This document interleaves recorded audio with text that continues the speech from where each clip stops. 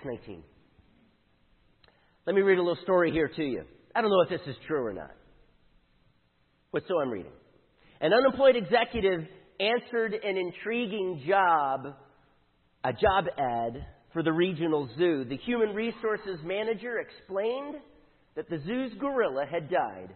It was cheaper to hire someone to dress in a gorilla's suit than to get another gorilla. The man was desperate for a job, so he took it. The first day wasn't too bad. He paced the floor, ate the peanuts and bananas thrown at him, and thumped on his chest.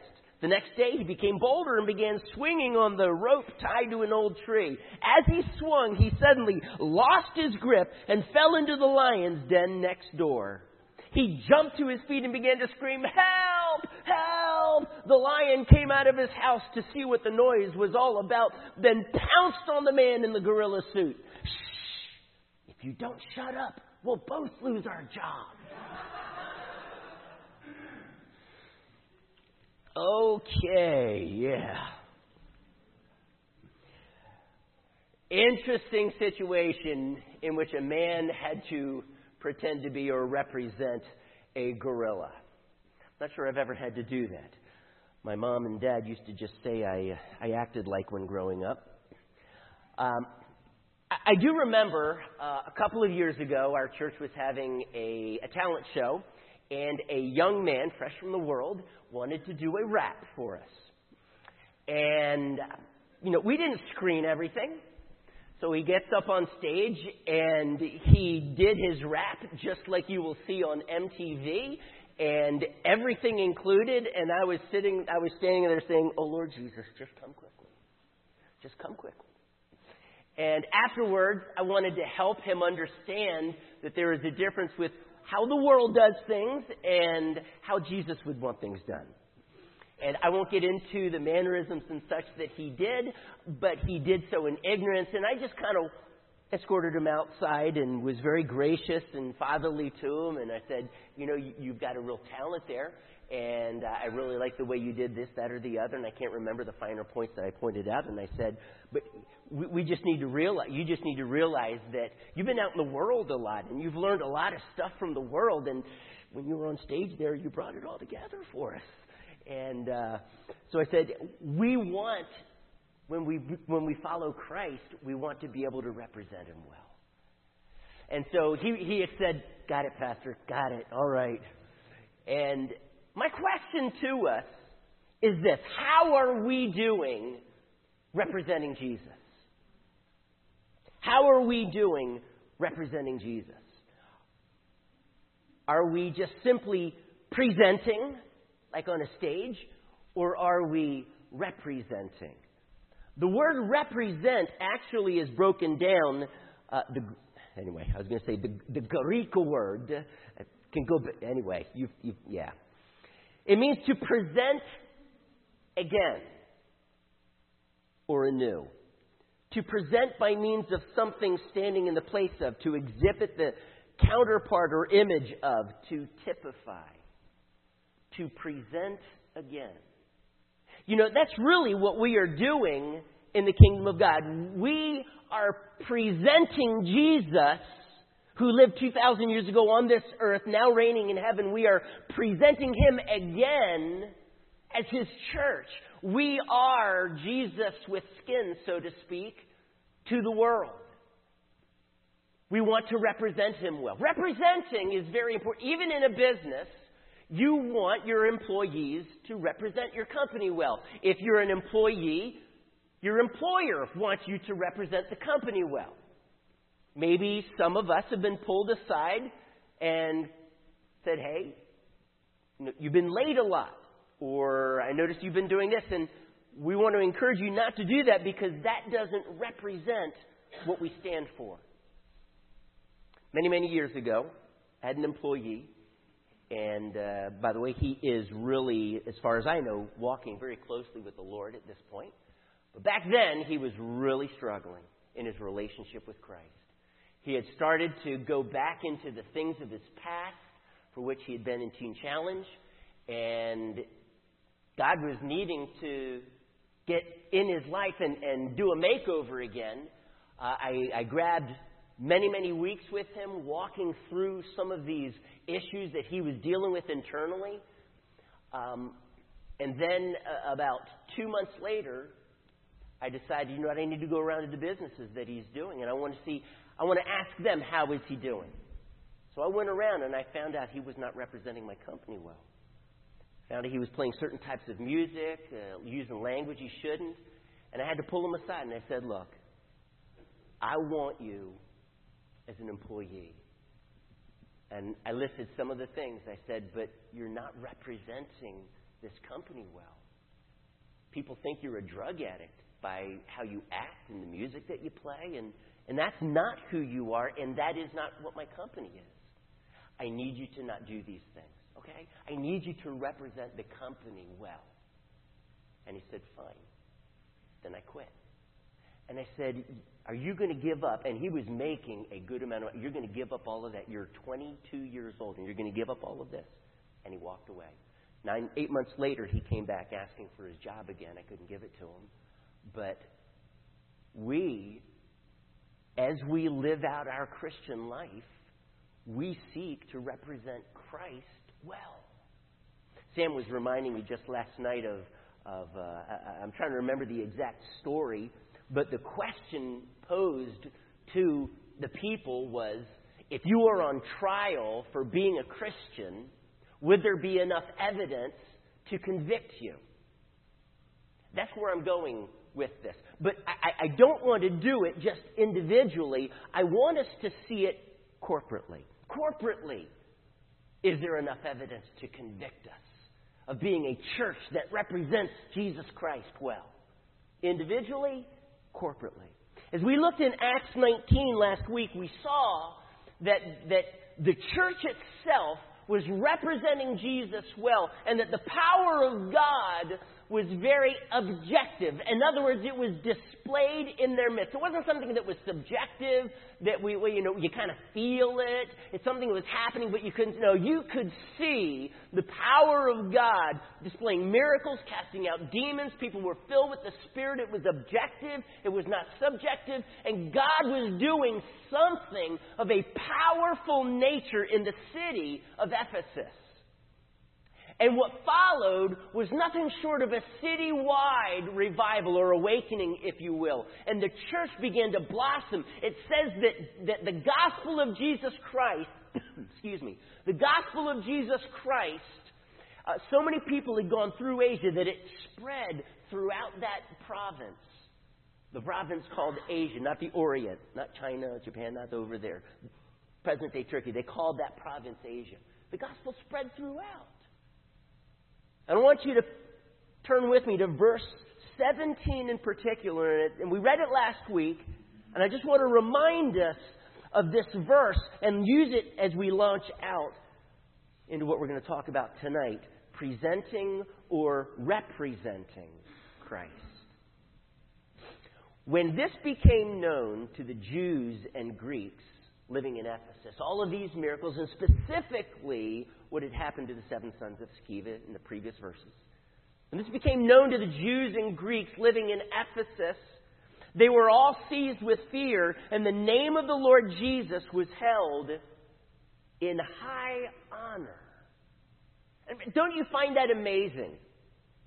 That amongst Jews and Greeks, we're talking about unbelievers, people who were not following after Jesus, they held the name of Jesus in high honor. You know, the demons do this, and we see that here, in which they say to the 7 sons of Sceva, you know what? Jesus we know, and Paul we know, but who on earth do you think you are? Paraphrasing just a little bit.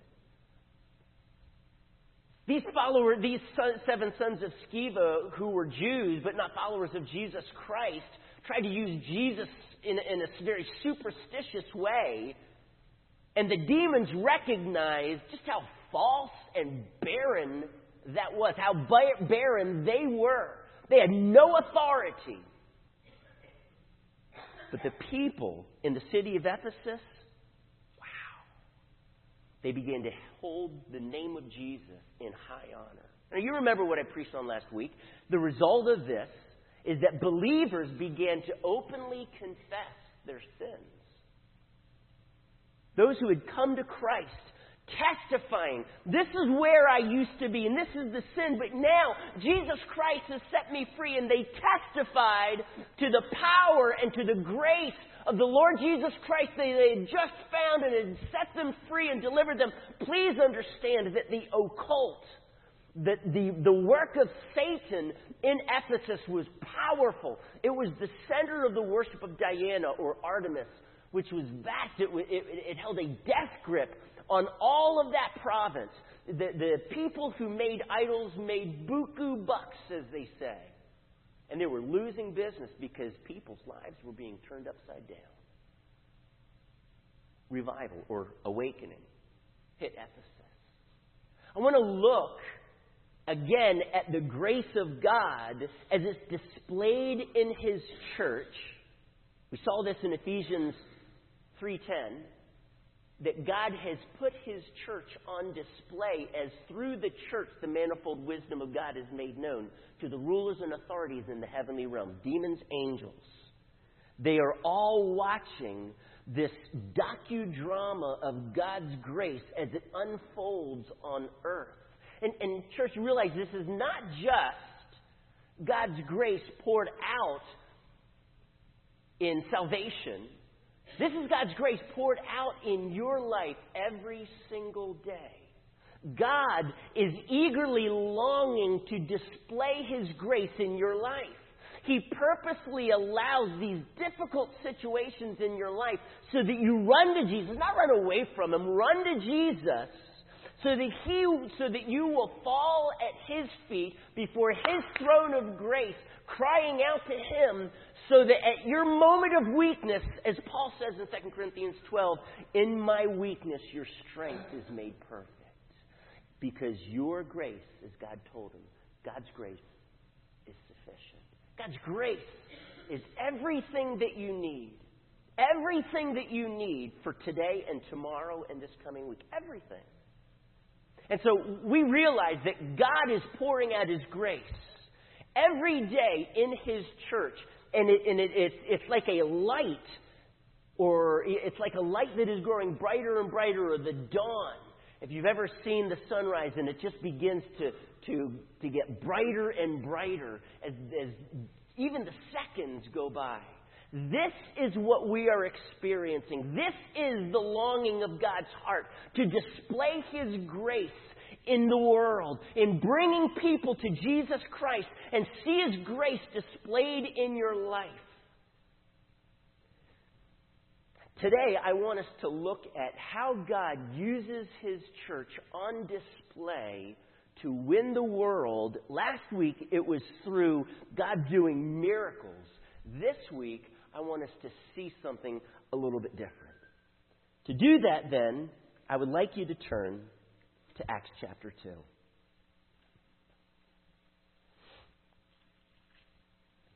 Now, we have studied these verses 42 to 47 many times.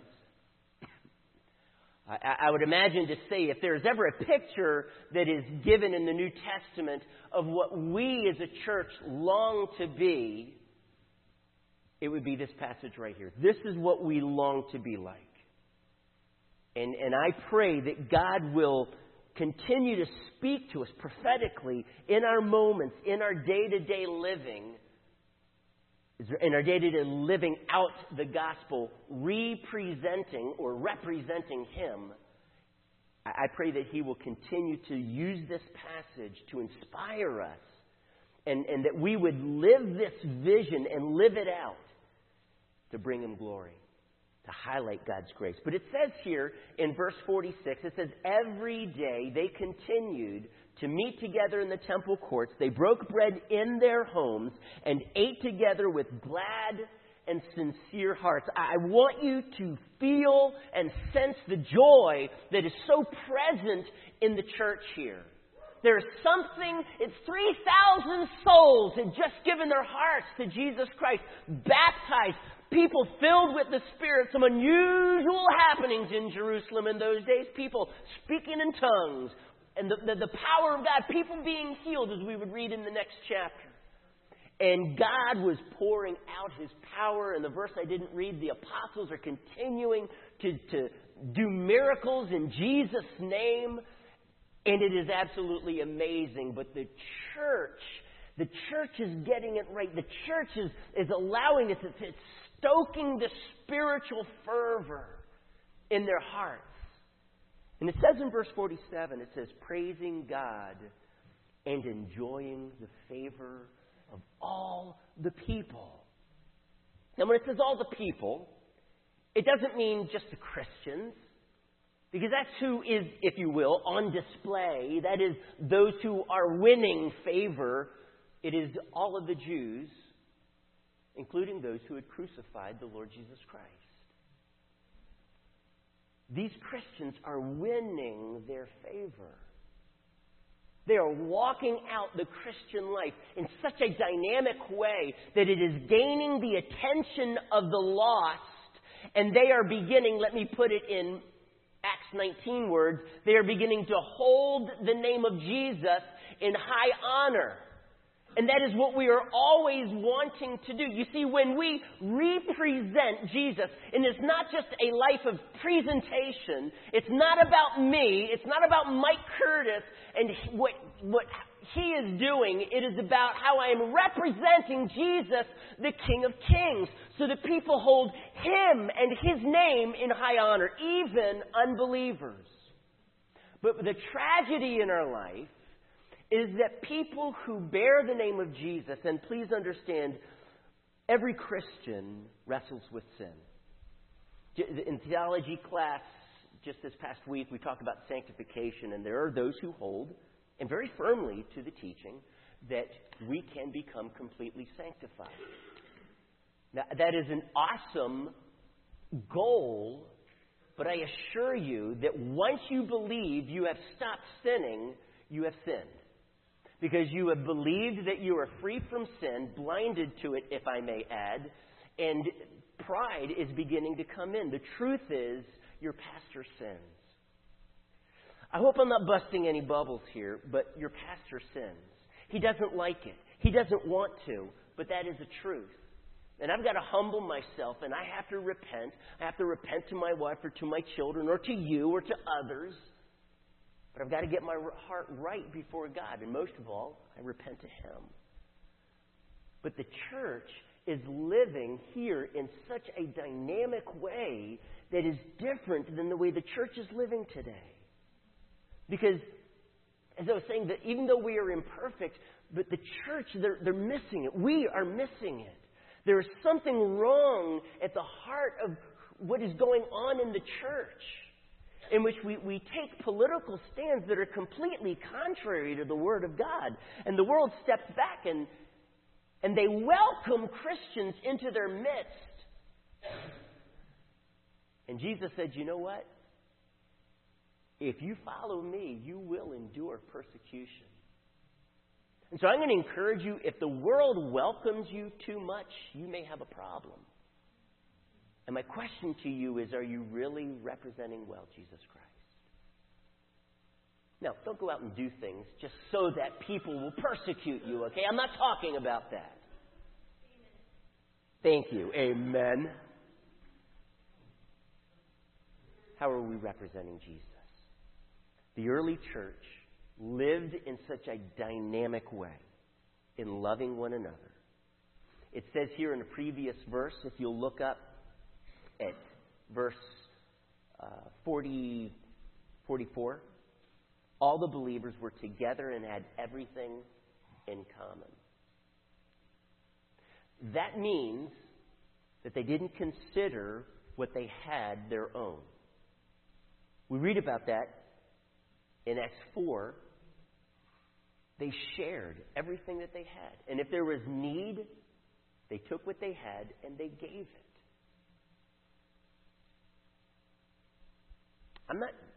This is not against ownership. That ownership is a biblical principle. But ownership truly is good stewardship.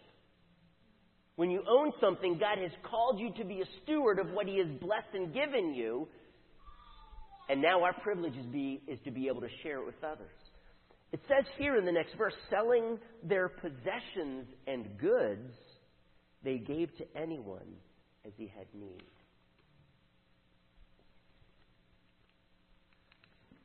Turn with me to Acts 4.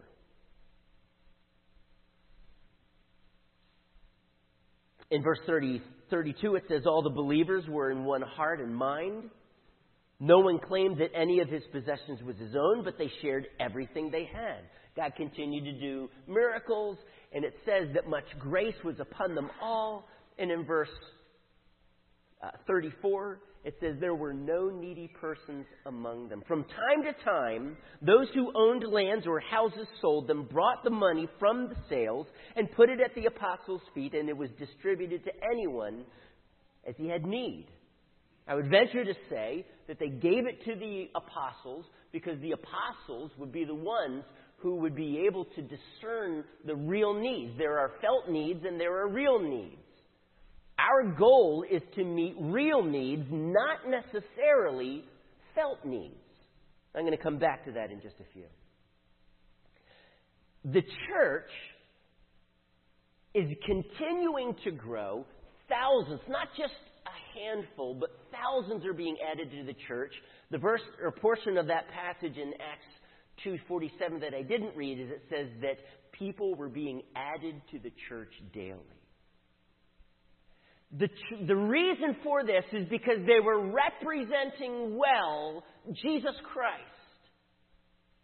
That is our job. That is what we're called to, representing Jesus well. Turn to chapter 6. There finally becomes a more serious need, a need to the point in which there's grumbling in the midst of the body of Christ. There are thousands. Many of them are older women. Some of them, they're not just of the Jewish culture, but of the Greek culture. They're Jews, but within Judaism, within the Hebrew religion, Judaism, there were those who were of a Hebrew culture and those who had adopted more of the Greek culture. Those who had adopted the Greek culture apparently were being overlooked. With those widows were being overlooked, and so they pulled their hearts together and said, we got to solve this problem. I can understand if some widows are being missed, but it appears as if it's a particular group amongst the widows, and they said, we need to take care of this. And so they chose 7 men full of the Spirit and wisdom, and they did the administrative work of gathering the money, the food, to be able to take care of these widows. Let me tell you what happens as a result. Verse 7. So the word of God spread. The number of disciples in Jerusalem increased rapidly, and a large number of priests became obedient to the faith. Now, I'm going to suppose the reason why Luke includes this is because in the Old Testament, it was the priest's responsibility to help make sure that the needs of the poor, the alien, the widows, the fatherless were met. And now the church is doing an outstanding job of meeting these needs, and it is a display of the reality of what Christ was preaching. The church was well representing, was truly living out what all of them, Jesus had died and risen not too long ago, and the church was living it out. And they remember what Jesus preached, these priests did. They remember, some of them were gathered there while he fed the 5,000, or as he healed the lame and opened the eyes of the blind, as he preached maybe with regard to the Sermon on the Mount. And they see the church living just like he preached. They're doing miracles in the name of Jesus, just as Jesus did. And it is catching their attention. And as a result, many priests now become obedient to the faith. Titus 2. Turn there with me if you would. Titus, right after 2 Timothy.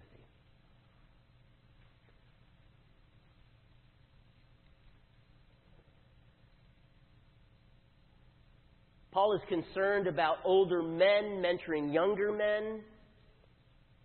And he says there in verse 8, he says, he's encouraging them to be good examples. And he says, so that those who oppose you, that is, those who oppose you representing Christ, may be ashamed because they have nothing bad to say about us. Nothing bad to say about us. I want you for just a moment to think through, if you're employed outside your home, workplace, wherever you might work. If you have had a review lately, if you have had anyone speak to you lately, have they said anything of the kind in which they would point something out in your life and your conclusion was, I am not representing Christ well? I can remember a few years after I'd given my heart to Christ. I was a teenager. I was in high school. I was really dealing with insecurities. My dad was the coach of the track team. I remember going into the weight room, and I'm not going to tell you the things that I said, but I walked in there as if I was the coach. After all, my dad was the coach, and I wanted to represent my dad, but see, that wasn't my responsibility. And I remember saying something to a particular young man, and a senior pulled me aside, and he was ticked. And he walked me outside and he said, Mike, who died and made you God? And immediately I was convicted. I knew what he was saying was right. And I just thought, God, I don't know why that propensity is there in my heart, but I need you to remove that criticalness. I need you to remove, because I tended to compare myself with others. And God needed to root that out of my life. I was not representing Christ well. And I repented to God. I remember going home that day and I was saying, Jesus, I am so over this. I need you to strip me bare. I need this out of my life. I am desperate. I am asking for opportunities to witness. And my lifestyle is defaming you. And I had been walking with Christ for 1 to 2 years. And I was desperate. God, you have to do something in my life. Please rescue me from this. And God began to remove that junk in my life. And He used some hard situations. So I want to ask you, if you've had a recent review, how did you do? If you were to have a review with Jesus Christ tonight, how would you do? How would you do? I believe that God wants us to represent Him well. It says there, now he switches the subject. Now, he's not talking about younger men. He's now talking about slaves being subject to their masters. And he concludes in verse 10 to do it so that they would show that they could be fully trusted, so that in every way they would make the teaching about God our Savior attractive. You see, this is how the early church lived. They made the gospel of Jesus Christ attractive, even to the point where priests who had studied the Old Testament, they came to this realization that Jesus Christ truly was the Messiah. They were completely opposed to this idea. Jesus was just some cult leader. But they had been confronted so much with the reality of who this Jesus was specifically, and how His church was now living it out. And it was so real to them, and it cut to their hearts, so that even priests became obedient to the faith. I tell you what, church, I want to live my life in a way in which when people look on, they want to say, that's the way I want to live. That I would represent Christ well, so that when I speak of Jesus, there would be a sense of truth that would ring with those words. There would be a sense of authenticity. And this is what the Church of Jesus Christ is losing in our day, the sense of authenticity. It's more of a veneer. It's more of a show, a presentation, rather than a representation. Church, this is all about Jesus. So I want to ask you, how might you represent Jesus well? How are you representing him? How am I representing him with regard to my integrity, your integrity? Do you tend to shy on the truth when you're trying to make a sale? Teens, and I know some of you have struggled with this, but when mom and dad hold you accountable, how many books you've read, did you do all of your math, did you do all of your geography, you fudge a little bit. Jesus wants us to be full of integrity. How about our speech?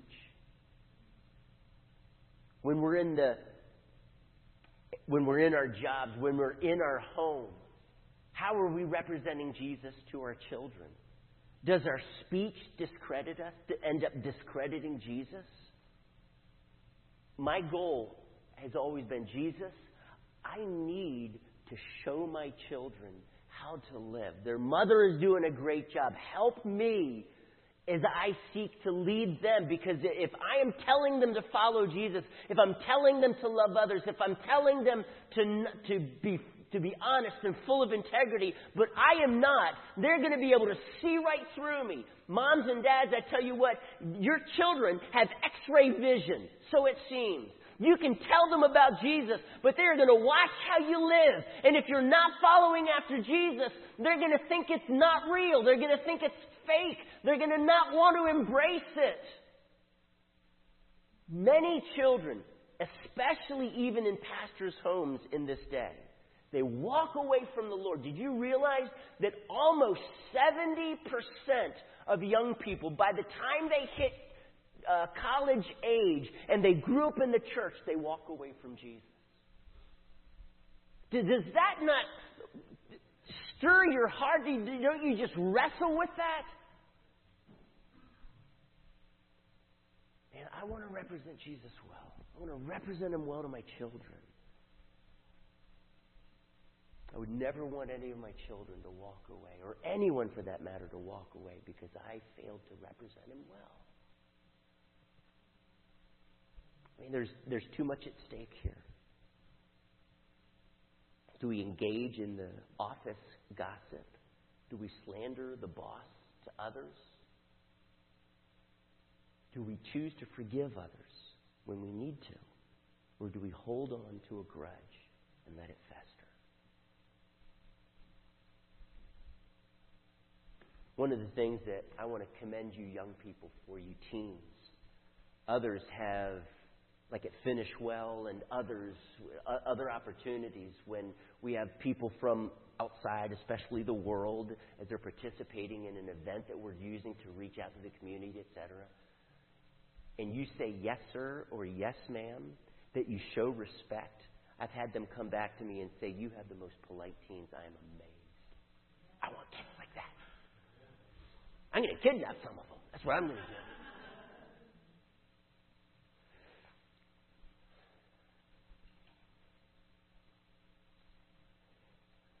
Diego gave his heart to Christ a little over 2 years ago. And as I spent some time with him, trying to help him as he is navigating through some of the struggles at work and just trying to represent Christ.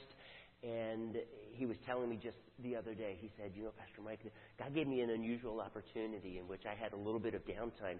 And so I just made a decision, and because he's a waiter at a restaurant in DeLand, and he started helping the other waiters so that they were able to get back on top of things. And it got back to him some of the good things that they had said about him, and it really encouraged him. You know, isn't that wonderful when you sacrifice and you get back, wow, I guess they did notice. I guess it did make some impact. I think that's awesome.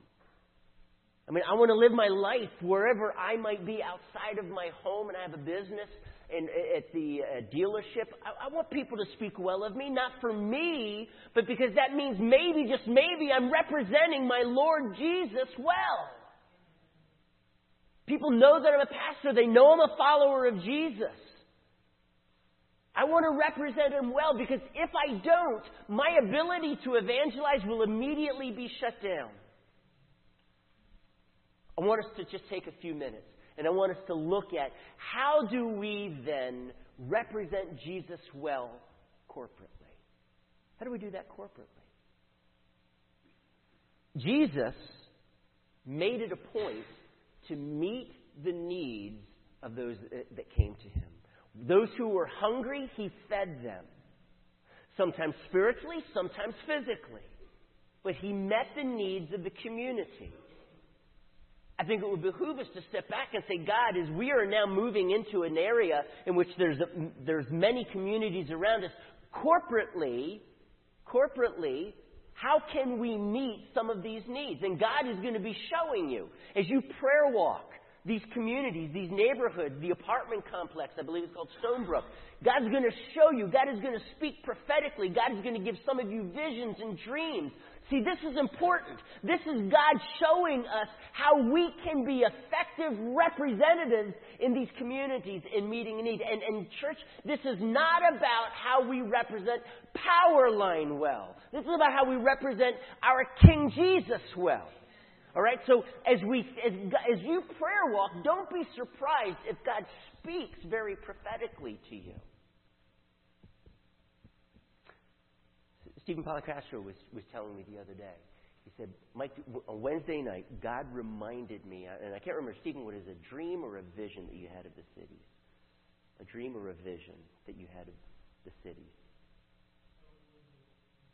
It was a dream. Several years ago, God gave Stephen a dream, and in that dream, he was, along with many of us in the church, were running on this plane, and we had been going into burning cities and rescuing those from the burning cities and helping them, ministering to them. And as we were running along this what apparently turned into a plateau, because it came to the edge and then the cliff and then another plane, and he said that you could see in the distance more burning cities, as if there was no end to these burning cities. And we took a moment and we just celebrated and we worshiped the Lord for what He had done in rescuing these people from the burning cities.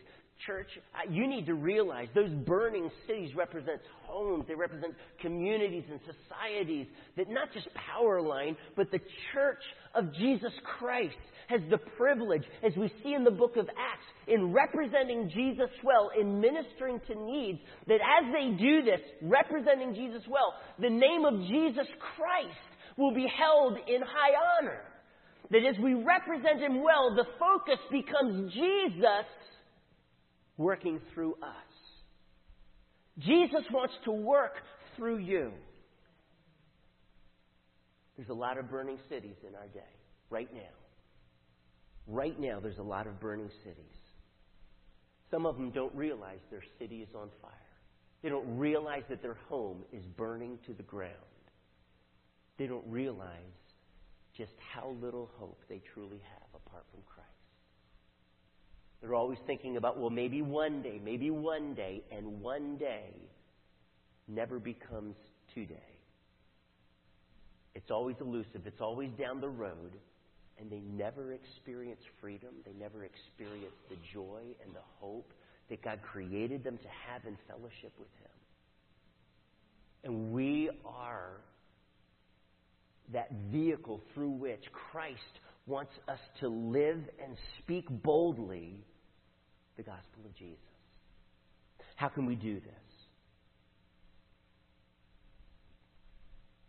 I want to ask you this. How do you treat visitors that come to our church? Can I go there? Can I go there? Do you find that afterwards you get so caught up in conversations with one another that the visitor ends up leaving and their testimony is, should I call them, or maybe one of you call them? Well, I came to your church, but nobody spoke to me afterwards. That has happened. But can I tell you this?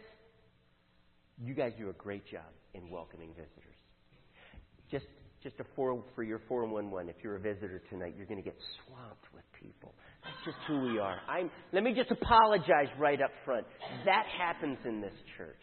because we love one another. And if you're a visitor, we love you. We want you to be able to experience this awesome relationship with Jesus Christ that can set you free, that can allow you to walk as you follow Him with biblical principles, raising a family in which there's peace, joy, and hope in your family. That is real in our day, people. That is real, and it is happening in so many of your homes. For many in the world, it's a facade, it's a mirror, it's one day. But how do we greet the visitors? When we are going through the neighborhoods, prayer walking, as we are going through the neighborhoods, taking the invitational cards that on the face has that question, got hope? And really wants to challenge the people in our communities that Jesus truly is the only one who gives hope. He's the only one who can truly restore what has been broken and burned and demolished. He is the only healer of the heart. The best self-help book on the market will not do that. It is smoke and mirrors.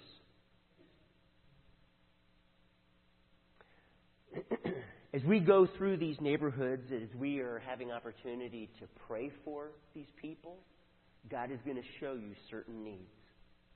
And the question we want to be able to do is step back as we're praying for them and say, God, is this an opportunity for us as a church to meet this need? Now, I did say we need to be careful. There are felt needs, and then there are real needs. Most felt needs are superficial. Some felt needs are real needs. Someone's out of a job, they need money. That is a felt need. Maybe what they need, though, more than money is the job. Maybe what they need even before the job is good training so that they're not working an hourly position, but more of a salaried type of position or a good paying hourly job. Maybe that's what they really need. If you were to turn to Acts 3, and you can do that, in Acts 3, Peter and John come to the temple to pray at 3 o'clock in the afternoon, and there is a man who is lame. That means he can't walk. Now, he's not paralyzed.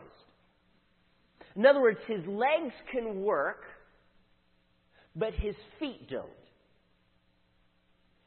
Now, it is possible, perhaps, and again, I'm not there, I can't interview him. Maybe he could have gotten a job doing something with his hands, though he can't walk, sitting down and doing something with his legs. Maybe he could have become a potter. I don't know. But there is a felt need, because when they approach this man, Peter and John, he is wanting money. Now, I don't think that it's an accident, but they do not have money on them to give him. So they choose not to, I would say perhaps God chose not to meet this man's felt need, but his real need. And Peter says, silver and gold I do not have, but what I have I give you. In the name of Jesus Christ of Nazareth, rise up and walk. And it says that God just infused strength in his feet and his ankles, and the man was able to stand up. And Peter's just taking him by the hand, kind of like, okay, this isn't a joke, this is real, stand up. And the man ventures to rise to his feet, and his feet can bear the weight, and he begins to jump and dance and leap for joy. And actually he becomes a spectacle, and then he has to stand before the Sanhedrin as a spectacle to the Sanhedrin, and the Sanhedrin don't know what to do. God has just met a very real need in this man's life. For all of his life he had been crippled. Again, not paralyzed, but crippled. And now he stands before the Sanhedrin. The Jewish ruling council is about 70 elderly men, well-schooled in the Scriptures, who have rejected Jesus, at least for the most part they have. And this is the question that they asked, and it was an awesome question that they asked. By what power or what name did you heal this man? There is a truth. God used Peter to bring healing to this man, but it was not Peter's doing. It was the power and the name of Jesus. The name is the authority. You walk in the power and the authority of Jesus Christ. And as you go door to door, you walk in that power and in that authority, and God will show you how you can meet the real needs of these people, or how we corporately might be able to meet these real needs. Because as we do this, representing Jesus well, we begin to impact the community that they would hold the name of Jesus in high honor. And that the result is that as followers of Jesus, they would be extending favor to us with the goal that God would be adding daily those who are being saved to the church. Adding daily. I believe that God wants His church, and Powerline being a sub-microcosm of that, God wants His church today to experience the absolute miraculous display of His grace in our midst. And we're just kind of walking through some of the ways in which God can do this. And as He does this, breaking up the fallow ground in these troubled hearts that truly, to put it very biblically but bluntly, are in rebellion against God. Before I came to Christ, my Bible tells me I was an enemy of God. Now, if you were to ask me that, so Mike, you realize you're an enemy of God? I am not. I go to church every Sunday, buddy. Every Sunday. Huh? I know I go to church twice more than you do, because my dad's the choir director and I have to go to church. But the reality is I went to church very faithfully, and I was so lost. And God had to break up that fallow ground in me. And God wants to use each of us in this way.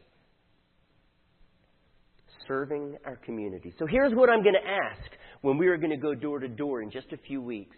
And we're going to have like a little training session for this. And I'm going to pray, and I hope this doesn't shock you, I'm going to pray that every single one of us grabs that opportunity at least once. And for many of you, you're going to do it like every week. You're going to love doing this. And as you're going, you're going to be praying. You're going to be reaching out to them, maybe just an hour or a few hours a week or every other week. But you're going to, as you do this, God is going to use you to minister. You're going to be, sorry, this came to my mind. In Proverbs, it talks about finding lizards in king's palaces. You're going to be a lizard in a king's palace. That's a positive thing, by the way.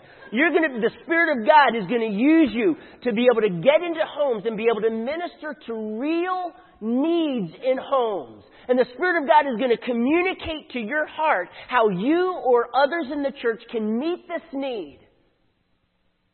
And I'm going to tell you this. Not only is because Jesus has commanded this, but as we do this, God is going to transform people's lives. We just need to be available and bold. You know, it used to be a joke. We moved so many people that we had started a new company called the Powerline Moving Company. I mean, we have moved a lot of people. Many of us know how to pack a moving truck better than UPS knows how to. Okay? All right. We're going to be taking the opportunity to in just a week or two or three to sweep the curb up in front of the Brio Business Center. And the reason why the Lord has laid this on my heart, I think, is because God wants us to show the landlord that we are serious about being a presence there. And we are not just there, praise God, we're there at half price, but we want to serve. We want to serve our community. And I want the landlords, there's 7 of them apparently, I want the landlords to be able to step back and say, you know what, I am so glad that Powerline Church is renting that facility. I'm glad they are. Not just because we're at least making a few bucks, but because I like who they are and I like what they represent. And we're just going to clean up that curb. We're going to go around, and whatever we can do, we do it. It shouldn't take a whole lot of time, but it's an opportunity to serve. You may find that you come across an elderly man who's out of work for about 2 weeks or so, and he can't take care of his yard, and God's going to lay it on your heart to take care of his yard for him. It's going to cost you several hours. But you're going to have the opportunity to serve and minister to this man. Galatians 6:9 says, "Do not become weary in doing good, for at the proper time you will reap a harvest. Do good to all, especially those of the household of faith." I want to conclude. I want to ask us, each of us, how are we doing representing Jesus well? How are we doing representing Him well in our homes? How are we doing representing Him well in the marketplace, in the job? Is there enough evidence to convict you of being a Christian? Can you stand with me?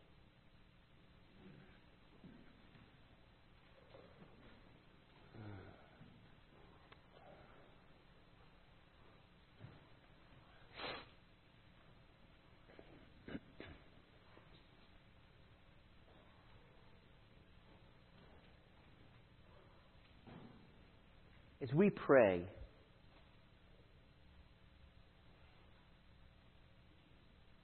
I'm going to really encourage you to allow God's Spirit to minister to your heart. Unity in the body of Christ is ultra important. Loving one another, doing good, especially as Scripture says, to those of the household of faith. Who we are, how we love one another, how we love those in our home, how we love each other here. That is so, so crucial.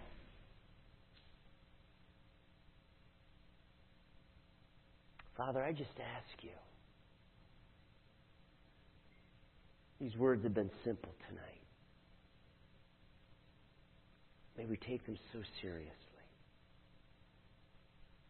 Father, I want to represent you well. I want to speak with boldness. I want to live my life with integrity. I want to live my life with humility. I want to be one who builds up and does not tear down. I want to be one who speaks truth but speaks it in love. I want to be one who speaks into a situation wisdom rather than foolishness. I want to be one who speaks with the love of Christ, who lives and acts with His love, who's willing to serve, who's willing to meet needs. Father, I pray that as we do this, as a church, corporately, individually, may we so represent you well that the name of Jesus would be held in high honor for those that we've been privileged to impact and live out Jesus Christ before. God, please. We are at a crucial moment in history in which this nation is teetering in the balance, and it truly is all up to the church. And I am asking you, God, rescue your church.